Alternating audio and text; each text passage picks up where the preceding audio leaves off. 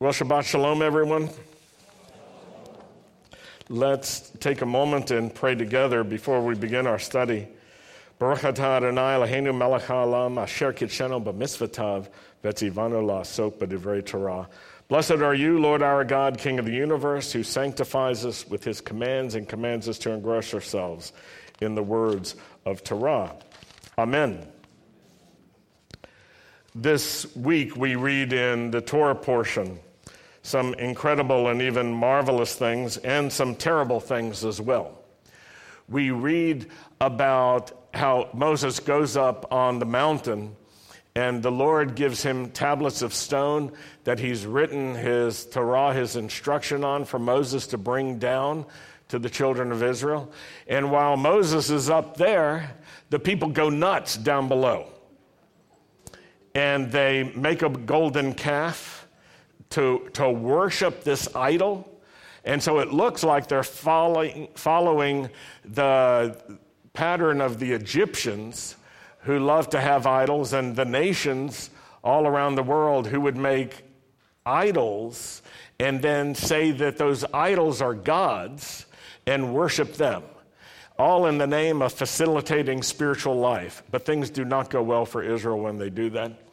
At the same time, you've got the call of Bezalel, the skilled artisan and instructor, and his team to use their creative and artistic abilities to make the beautiful articles that will go into the tabernacle and ultimately the sanctuary once it's built in Jerusalem. And so you've got these contrasts and you've got similarities. You've got intimacy with God on one hand, Moses going up, and then you've got people who are struggling to find intimacy with God. And when they can't find what they're looking for, they do something that really crosses the line. They go outside of the boundaries of what is allowed, and they make an idol, and they dedicate the idol to God and their feast to God, and the whole thing is just like all messed up. And so this represents for us a real challenge to think through and to understand, because this passage also moves into another very provocative topic, which has to do with the presence of the Lord in this world. How does God make himself known? How does he want to be present? Does he only want to be invisible? If you make a molten golden sculpture and say, that's God, you've crossed the line. We see that. And it doesn't go well for Israel. But does that mean that God just wants to be far away?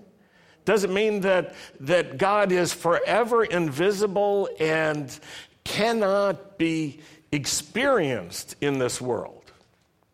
Well, it's important to understand that among the Egyptians, like many other cultures, their view of God incarnating and being present in the world was through their king, their pharaoh, their king, their majestic ones. And they thought of Pharaoh, the Egyptians thought of Pharaoh as being the incarnation of one of their gods. So the children of Israel are having to wrestle with all of this. Is God present in this world? And if so, in what way? Is he just ethereal and mystical and like a vapor and like a wind and like a spirit? Yes, he's that. But is he impersonal? And can he be somewhere with the children of Israel, with the people? In fact, Moses raises the question, God, are you going to go with us? Because if you don't go with us, I'm not even going to try to take this group of people any further. So there's a lot to think about. And at the same time, there's this whole other topic, which is, if you want to follow God, how do you do it? What is necessary to follow the Lord? What is necessary to be right and to be in a condition of reconciliation with God? And how religious do you have to be in order to earn God's approval? That's a serious question. And people answer this question very differently, not only then, but they answer it differently now, because some people think you can become religious enough that God will approve of you. and will think that now you're really holy and you're acceptable. And if you keep this law and this tradition and you do this and you are good enough, then God will show mercy to you. And in the end, he'll weigh things out and he'll say, okay, there was more on the side for you than against you, so come into heaven, and so forth. A lot of people think like that. A lot of people think, if I'm religious enough, it will make all things right. And this week's Torah portion gives an alternative, as does the Haftorah, and as well, some scriptures I want to share with you from the Brit HaChadashah. So let's figure out how to start with our texts. I think it might be good to start with Exodus chapter 31. Let's just work on that for a little bit. This is where Moses is going to tell the people and tell some specific people about assignments that they have that are connected to them having received the Holy Spirit and gifts from the Holy Spirit. So some people think the Holy Spirit was only given for the very first time at Pentecost or Shavuot. But that is not when the Holy Spirit was first given. He was given whenever he wanted to be given. But there was a prophetic promise through the prophet Joel that the Holy Spirit would be poured out on all flesh and blood. Now, if you're sitting next to someone who has flesh or blood, then sort of, punch them on the shoulder in a gentle way and say, you're flesh and blood. God's promised to pour out his Holy Spirit on you. He will pour out his Holy Spirit on you. So let's read. Exodus chapter 31, starting in verse 1. The Lord said to Moses, I've chosen Bezalel, the son of Uri, the son of Hur, of the tribe of Judah. I filled him with the Spirit of God. Let's repeat that. I have filled him with the Spirit of God. How many of you believe the Bible says what it's trying to say? It means what it's trying to say, and that when it's trying to say something clearly, it says it clearly. So with that in mind, you know what this means? I filled him with the Spirit of God. What that means is he's filled with the Spirit of God. That's right. You don't have to try to make it mean anything else or anything less. I filled him with the Spirit of God, with wisdom, understanding, and knowledge concerning every kind of artisanry. He is a master of design in gold, silver, bronze, cutting precious stones to be set, wood carving, and every other craft. I've also appointed as his assistant Oholiab, the son of Achisamach of the tribe of Dan. Moreover, I have endowed all the craftsmen. I have endowed all the craftsmen. That's what the Lord says. With the wisdom to make everything that I have commanded you. The tent of meeting, the ark of the testimony, the ark cover above it, all the furnishings of the tent, the table and the utensils, the pure menorah and all its utensils, the incense altar, the altar for burnt offerings and all its utensils, the basin and its base, the garments for officiating, the holy garments for Aaron the priest, and the garments for his sons so that they can serve in the office of Kohen, the anointing oil, and the incense of aromatic spices for the holy place. They are to make everything just as I have ordered you.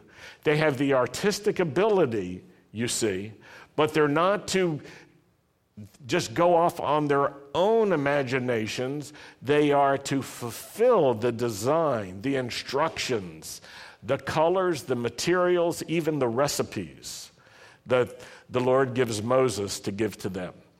So in this way, they are showing that they have the Spirit of God because they are responsible to fulfill the direction that's being given to them.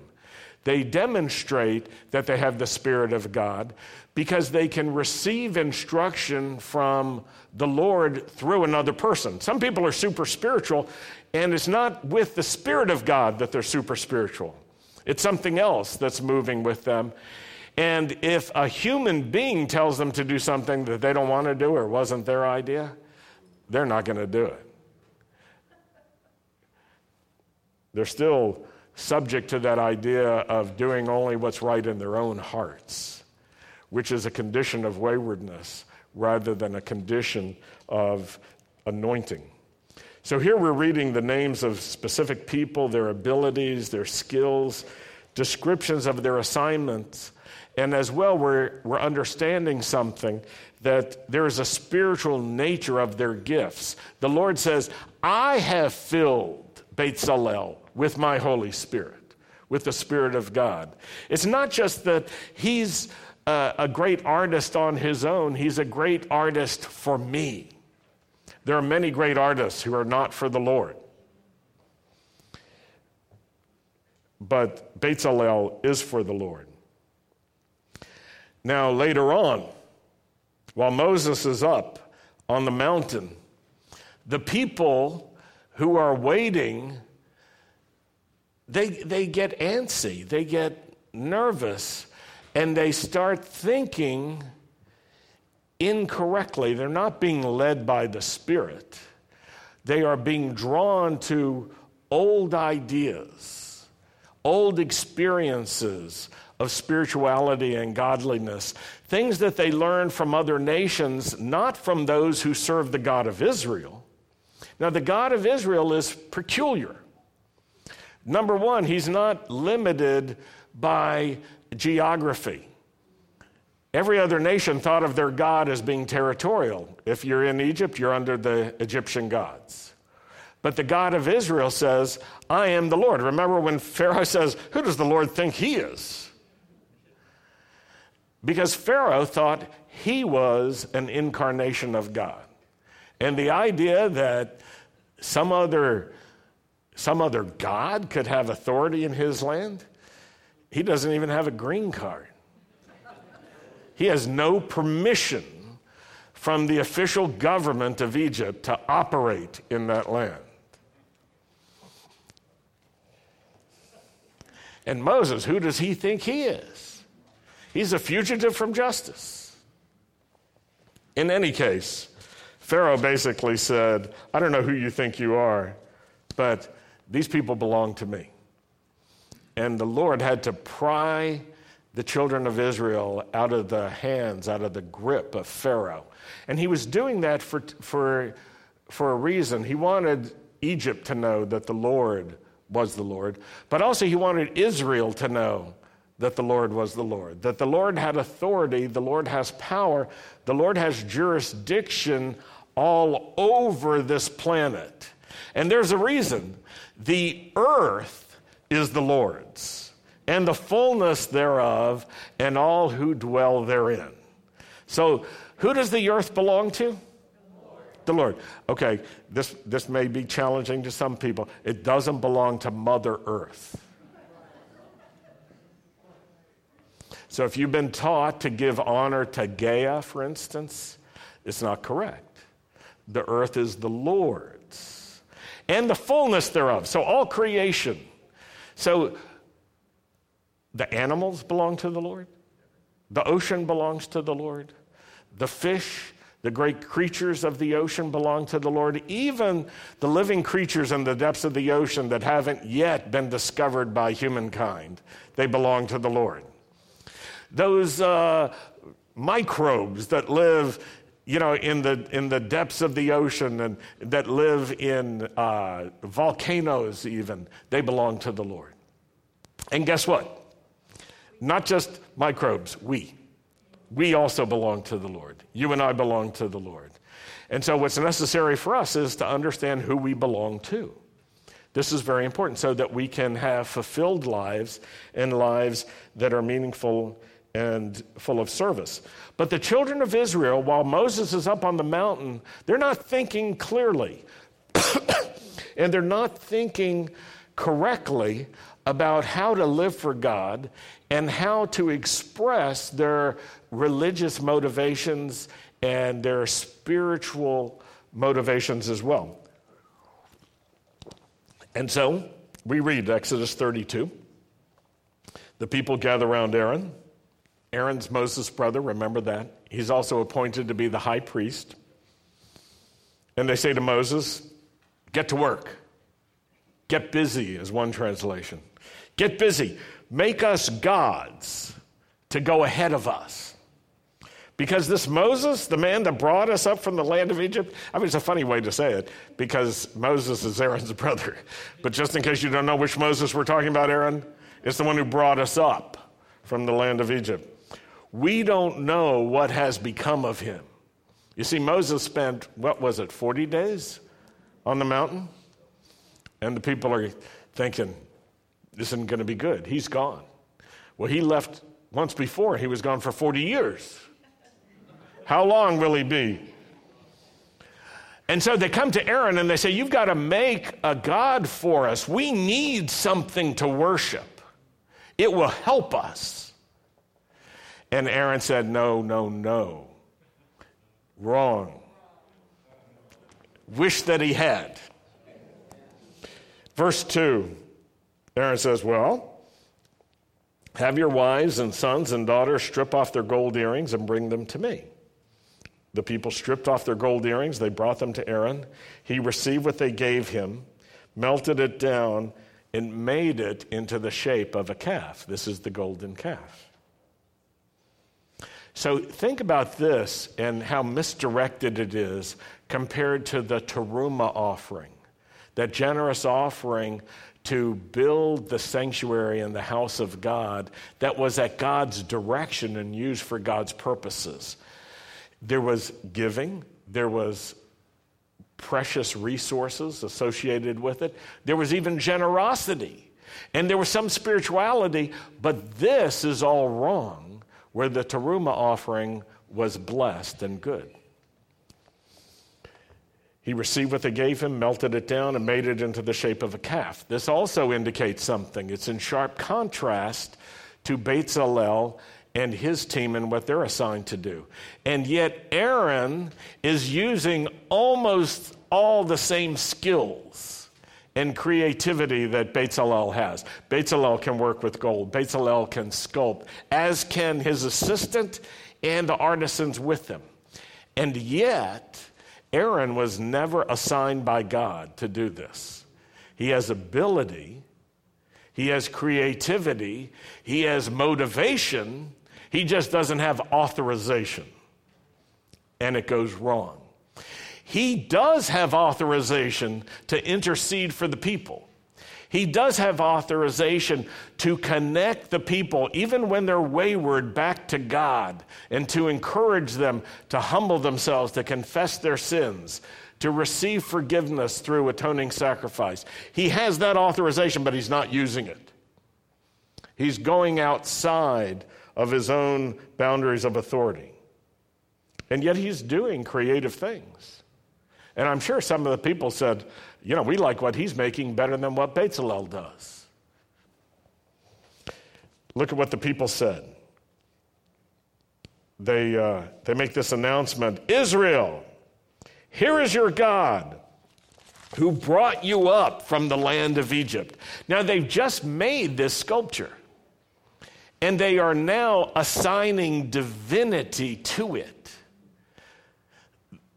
It was gold earrings a minute ago, a day before, last week.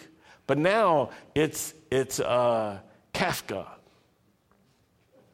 And they're saying, this is your God.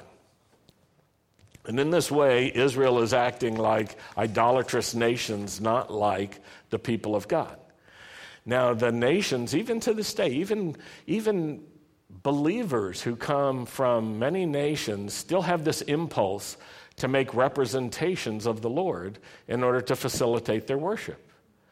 Now, you'll notice that on our walls, we don't have any pictures of Jesus at the Wailing Wall or Yeshua. We don't have statues that represent God. We don't even have paintings of God, two-dimensional works. We worship God in spirit and in truth, but we don't want to make representations of God for ourselves. the children of Israel made what they understood was a representation, but then they treated it like it was actually God.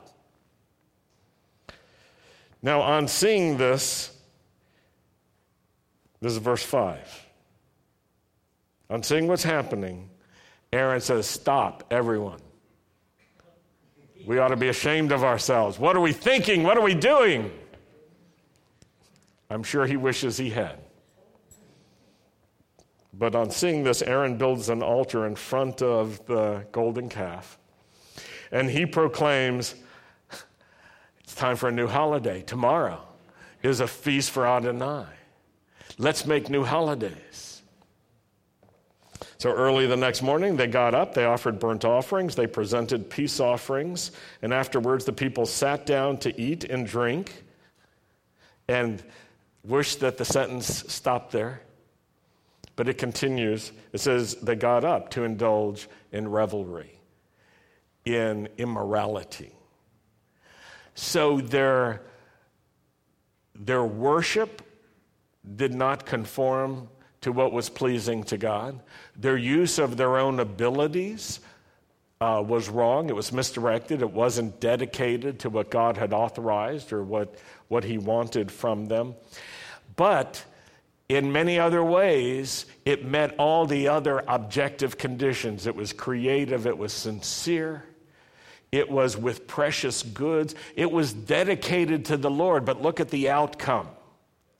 When all is said and done, it leads to immorality rather than to holiness. And so you learn from this that this approach to God does not work.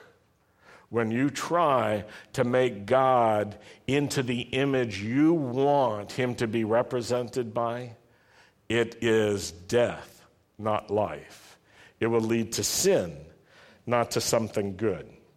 So even though they used the same kinds of skills we'd earlier read about for Bezalel and his team, and they used them with a spiritual purpose, it wasn't the right spiritual purpose. But some people have a theology that's not based in any kind of reality. It's wishful thinking. It's this, but their intentions were good. And so surely God would have been pleased. Well, how do you know if your theological conclusions are correct? You compare them to what the Scripture tells us. And then you find out if you got it right or wrong. So you guess, God would love this. What does God say? I hate this. So then you have to adjust your theology. Or else you are going yourself away from the Lord. Do you see how that works? So now we learn something. God isn't pleased just by good intentions. He's not pleased just by spirituality. He's not pleased just by being creative and artistic. He wants something first, and that is a heart of love that will respond to God with humility, with trust, and with obedience. All these things are necessary.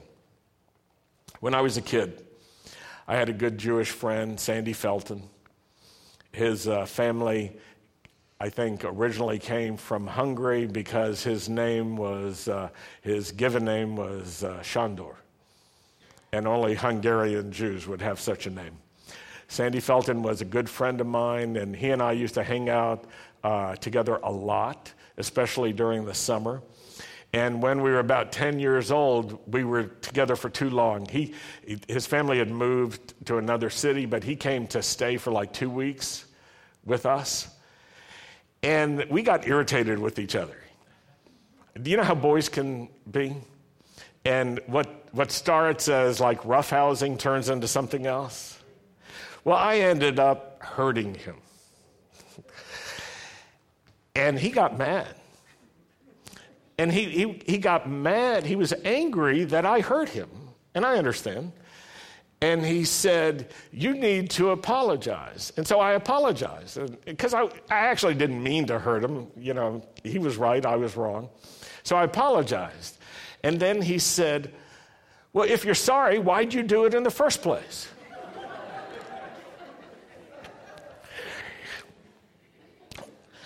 At the time, I could not answer that question. And today, while I'm standing here before you, remembering that, it's like the Holy Spirit brought that to mind and said, so what's your answer now? And I still don't have an answer.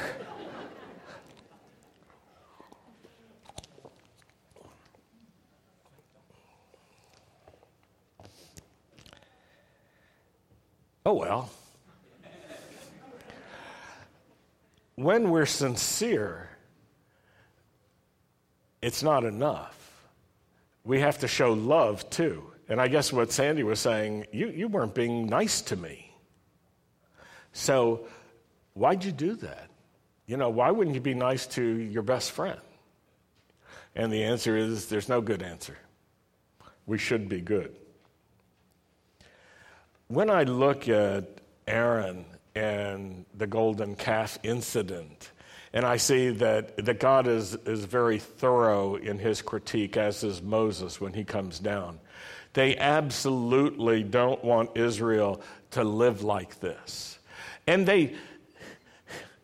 this may go against your thinking of trying to be positive and encouraging people for the good intentions they have. Moses doesn't come down and say, well, Aaron, you really are artistic. Yeah, I didn't realize how creative you are. And what a calf. That is the most beautiful golden calf I've ever seen. You are really a good boy. He didn't try to build up Aaron's self-esteem. Do you hear what I'm saying? That is not a modern sensibility, is it? Where you're always trying to look at the good.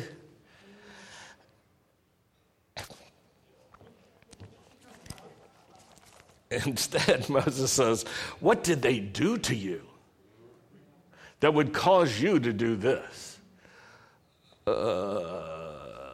They said they didn't know where you were. How did they threaten you? They said, make a god? What were you thinking? Yeah. Now, this is in the Bible. And so when we meet Aaron, let's not, he's paid the penalty. Let's not go to him and say, what were you thinking? Because he might reflect on some of the things we've done and say to us, what were you thinking? I saw that. I was in that cloud of witnesses. What were you thinking? When we make these kinds of substitutions that are really misdirected effort, they're not necessarily pleasing to God. They may not be obviously evil, but in God's eyes, they are evil. And in the eyes of the people who are doing them, they may be justifiable because they're so similar to what they thought was being asked for or what was appropriate. And that's what actually makes it insidious, because this is the nature of counterfeit. True counterfeits try to pass as the real thing. Last night I was comparing it to counterfeit money. Can you imagine if one of you gets some paper about the size of a dollar bill and you get some green crayons and you make dollar signs in the corners and you put one there and you draw, a nice happy face and sign it and you write $1 in the right places and then you make a bunch of them. You got a whole stack, and you go somewhere and you try to buy something, and you try to pay with these Crayola currency. The people will not think that you're a counterfeiter, they'll think you're an idiot. And the more you have, the bigger the idiot you will be. Counterfeiting has to be close enough that to the casual observer it looks like the real thing. And that is the nature of this and what makes it so insidious, because it looks to many people like it's the real thing when it's not. Counterfeit spirituality, misdirected spirituality can be just as dangerous as evil things that have no connection to what you think is true spirituality. These substitutions are counterfeit. Now let's go to the Haftorah portion. I want to show you something, and then we'll wrap up in a passage from the book of Romans. Remember, the Torah portion is talking about spiritual matters and people who are filled with the Spirit, and actually deals with the issue of God's presence. You'll have to read this in Exodus chapter 34, looking in verse 5. It says something that is contrary to modern rabbinic thought and contrary to Aristotelian logic and Greek philosophy, and contrary to Islamic thought, because it speaks about the physical presence of God.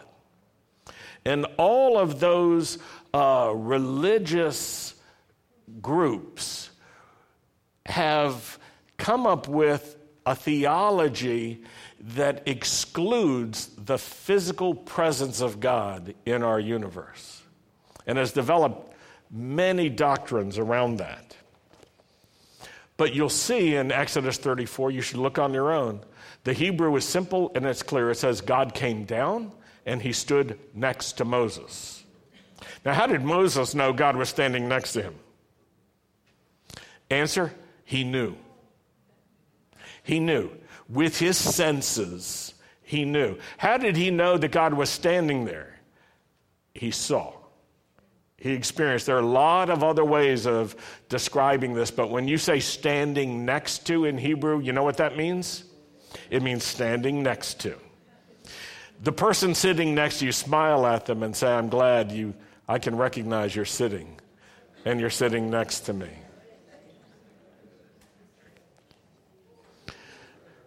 You see, you have the ability to know if someone's sitting next to you. You have the ability to know if someone's standing next to you. Torah, which is God's instruction to us and true, describes this. God came down. What does that mean? He came down. He stood next to Moses. What does that mean? He stood next to Moses. And then he did something wild that fits into Messianic theology quite comfortably, but not into all these other groups. The Lord standing next to Moses calls out to the Lord who's passing by. Now, you can only be one place at a time. The Lord is not limited in the way that you are. And so the Lord, standing next to Moses, calls out to the Lord passing by. And this is a way that Torah is teaching us that God can be in more than one place, in more than one manifestation at the same time. That's critically important in order to understand the Haftorah portion, which is Ezekiel. And Ezekiel describes this dispersion for unbelief and for idolatry.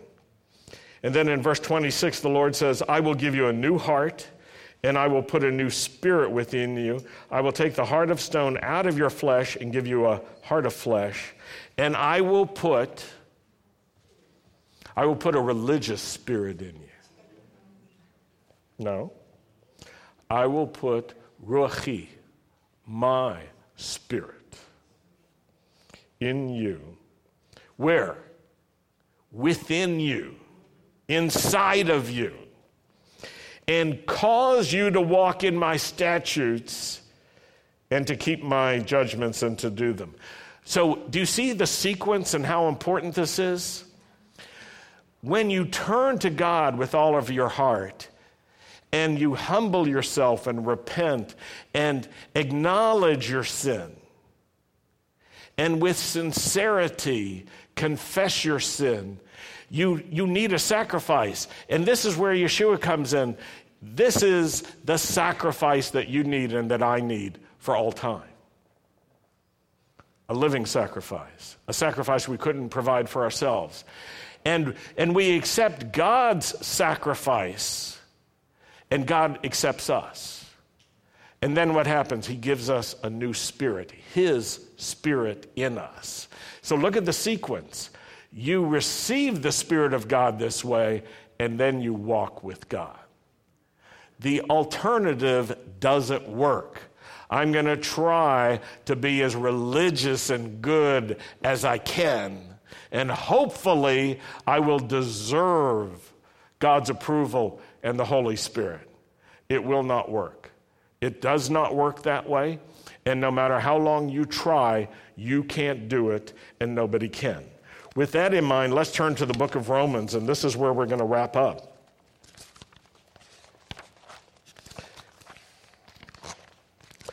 Romans chapter 8. And remember, Paul is writing to these new believers in Rome. They're Italian. But they're new believers. And they don't fully understand everything, but they have connected with the God of Israel, with the people of Israel, and with the Messiah of Israel, but they're still struggling. How do you live a life worthy of God? How do you live this life of faith? And so Paul, in Romans chapter 8, is trying to explain something very clearly, and I'm going to use a free translation.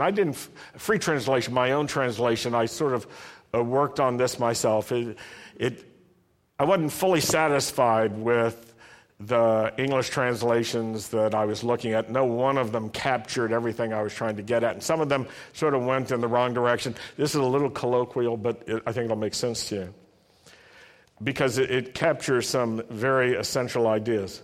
Romans 8, starting in verse 5. When people are dominated by the sinful nature, they focus their thinking on sinful things. That's what that verse is all about. And it says then, people who are being led by the Holy Spirit think about things that please the Spirit. So when you're dominated by your sinful nature, you think about sinful things. It occupies you. You may even try to control that, but you're still under the domination of your sinful nature. But people who are being led by the Holy Spirit, they think freely about what's pleasing to God. Verse 6, this is my translation, when you let your sinful nature run the show, your sinful nature will control your mind, and that leads to death. But letting the Holy Spirit control your mind leads to life and peace. Say that with me, life and peace. Verse 7, in fact, the sinful nature is always hostile to God. It never did obey God's instructions or his commands, and it never will. It never did, and it never will. And that's why, verse 8, that's why those who are still dominated by their sinful nature cannot really please God.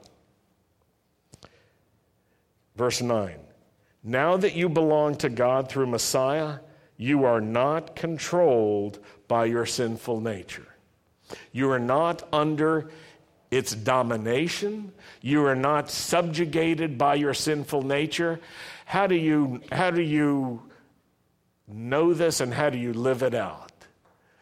In fact, it's a very simple and straightforward thing. When you humble yourself in repentance and you come to the Lord, he gives some clear instructions. Repent, receive forgiveness, be immersed in water, be immersed in the Holy Spirit. The immersion in water is what you and I do to identify with the death and the burial and the resurrection of Messiah. And this is what we are supposed to do for our sinful nature. We are supposed to bury it, that we would be raised from the dead. Now, you might say, well, I've got another kind of spiritual approach. I don't think that's going to work. I tried that. But I can tell you this is God's approach. Act it out, do what he says, be immersed in water because of your faith. And when you do that, you know what? You come up a new creation. When I did that, it took me months after I was believing Yeshua was the Lord. It took me months to come to the place where I was willing to be immersed in water. because I thought I'm going to get in trouble. So I was immersed in water, and the next night I was disinherited from my family. But I was ready. And my mother thought I'd become a Nazi by this action, or an anti-Semite. It took 7 years for them to change their perspective about us. But I can tell you this, whenever I talked to her, it was with a clear conscience before God about who I was and what I was. And I remained faithful to God and to the Jewish people, and am still faithful to this day. But my sinful nature, though I wrestle with it, it does not dominate me. How do I know this? Because God tells me this, that I have authority over it. Not just my authority, but the Holy Spirit in me. Let's read on. Now that you belong to God through Messiah, that's the condition. You belong to God through Messiah. You are not controlled by your sinful nature. Do you see how that works? When you belong to God through Messiah, you are not controlled by your sinful nature. Since you have the Spirit of God living in you, you are being led by the Spirit. And Messiah, the Spirit of Messiah lives within you, so that even though your body will die because of sin, the Spirit gives you life because you've been restored to God. The Spirit of God who raised Yeshua from the dead is living in you. The Spirit of God who raised Yeshua from the dead is living in you. This is the answer to the question, so how do you live for God? Is it just by controlling all your negative impulses? Is it by doing any religious thing that comes to your mind? No. It's by coming to God with humility and repentance on God's terms. It's by receiving the forgiveness that's only available to those who receive atoning sacrifices that God accepts. And in our case, it's through Messiah Yeshua. And then it's by being open to him, to receive his Holy Spirit, and to count as dead the sinful nature that once dominated you, but now cannot dominate you. You're actually free. Now, you may not know you're free. You may not act like you're free. This is what Paul was recognizing in the Romans, and he said, you have to know you're free to serve the Lord because you've received the Holy Spirit. You have to know you belong to God. Because once you know this, you can live for him, and everything else will be different. So with that in mind, I want to pray for anyone who needs that freedom, for anyone who needs to walk in this experience of freedom with God through Messiah by the Holy Spirit. And if you need that freedom, just receive the instruction from the scriptures as I pray for you. Lord, I thank you that in Messiah we can live for you. I thank you that you promise to give us a new spirit and a new heart. Your spirit, not our spirit. And that you make us into new creations through Messiah. We want to live for you through your power, through your grace, through your mercy, according to your instructions, according to your Torah, according to your scriptures. And we want to serve you all the days of our lives. We pray this in Yeshua's name. Amen. We're going to close with Aaron's blessing, and then parents, please go get your children from the Shabbat school without delay.